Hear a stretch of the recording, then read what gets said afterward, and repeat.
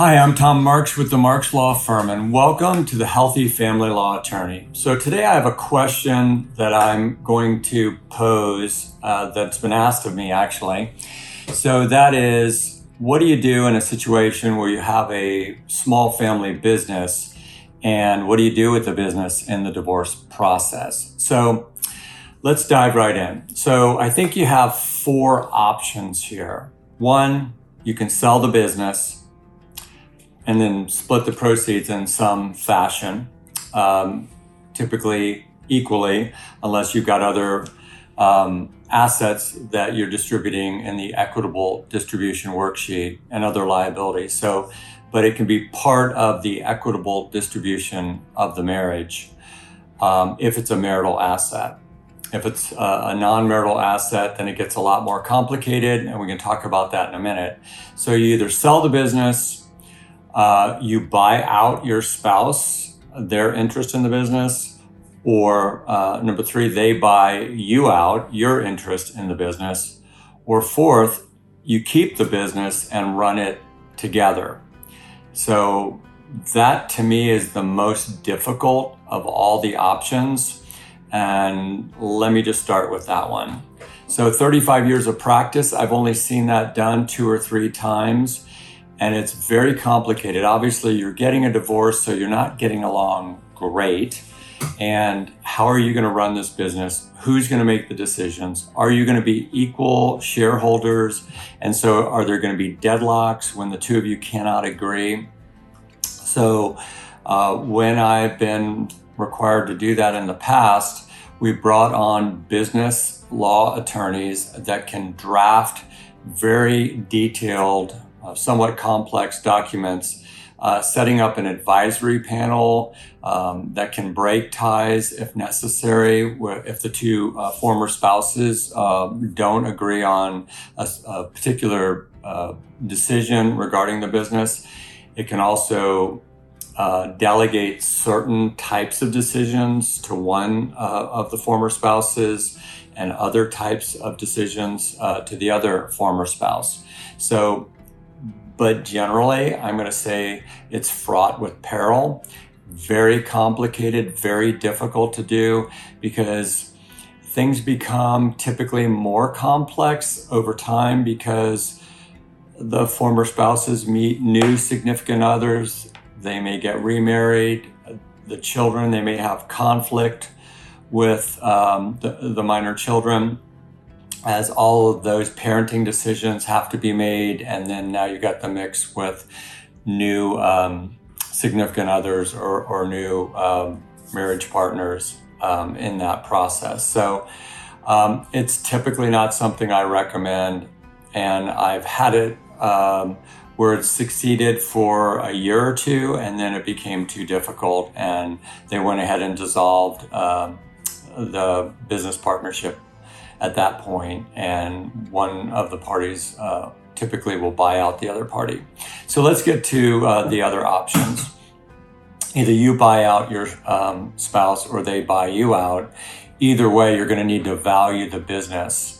And so business valuations can be expensive depending on the size of the business, the type of the business, the complexity of the business. And then you've got to decide what type of valuation do you agree upon.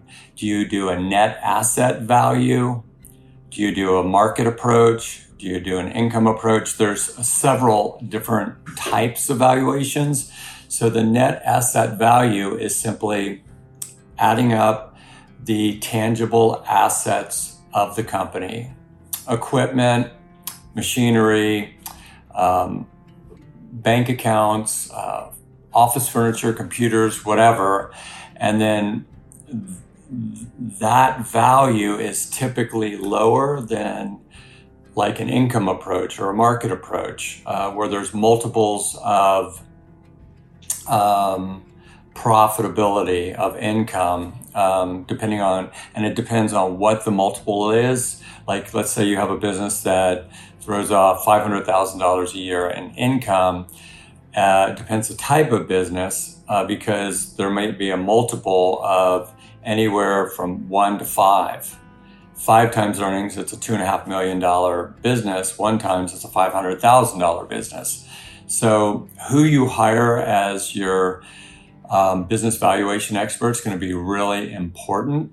The problem there is if you're buying your spouse out, you hire the expert, they say it's only worth 500,000. Your spouse thinks it's worth 2.5 million, then they're going to have to retain an expert, and then you're going to have 2 different valuations, perhaps. So it gets very complicated. Then just to add a little bit of complexity, it depends on how much of the business is enterprise goodwill and how much of the business is personal goodwill. So personal goodwill is attached to the individual. Like if you have a business owner and it's John Smith equipment rentals, and how much of that is John Smith out there creating relationships and marketing the business, and if John walks away from the business, how much is it worth?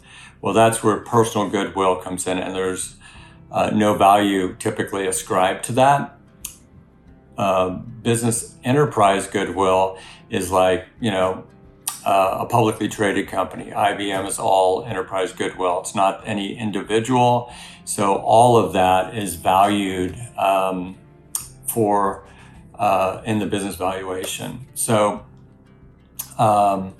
it's complicated in getting to a number for the valuation of the business if one of the spouses is buying the other one out. All right. The last option is you sell the business. That's probably the simplest. It may not be the most favored option because you may be emotionally attached to the business, or your spouse is. They started it, they built it up, they're running the business, that's their source of income. What are they going to do after you sell the business? They're going to have to either start a new business or go out and get a job. But I will say, when you sell the business, that's the clearest indication of the value, right? What a willing buyer and a willing seller at an arm's length transaction are willing to agree upon is the value. So it depends how you structure the deal. Is it an all cash deal? Is it paid out over time? Can be some complexities there. So that all gets put into the equitable distribution worksheet. That equity means fairness. Distribution means how do you divide up or distribute the marital assets and debts. Oh, I did mention that what if some of it's non-marital? Let's say the wife had started the business prior to the marriage and built it up over a 5-year period, and it's worth a couple $1 million, whatever it's worth. Then the parties get married and the business continues to grow in value. How much of the growth of the business becomes marital? Is it passive growth or is it active because of the active labor, the marital labor of the spouse that owned the business before the marriage? So is the, let's say, $2 million in value that it was worth prior to the marriage kept as non-marital, and then the appreciated value, how much of that, let's say it's worth now $4 million, the additional $2 million in value, is that all due to marital labor? Is it due to just the market? Things have gotten busier and the economy is doing well and it's increased in value.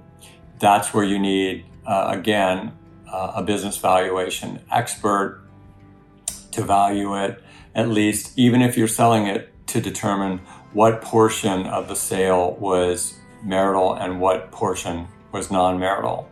So I know this is a little bit of a complicated subject, but I have a number of clients that do have businesses and it comes into play. And we have a number of business valuation experts that we use that are well established, well recognized, have solid reputations with the court system and with the community. So we can always help with those types of cases, those types of situations.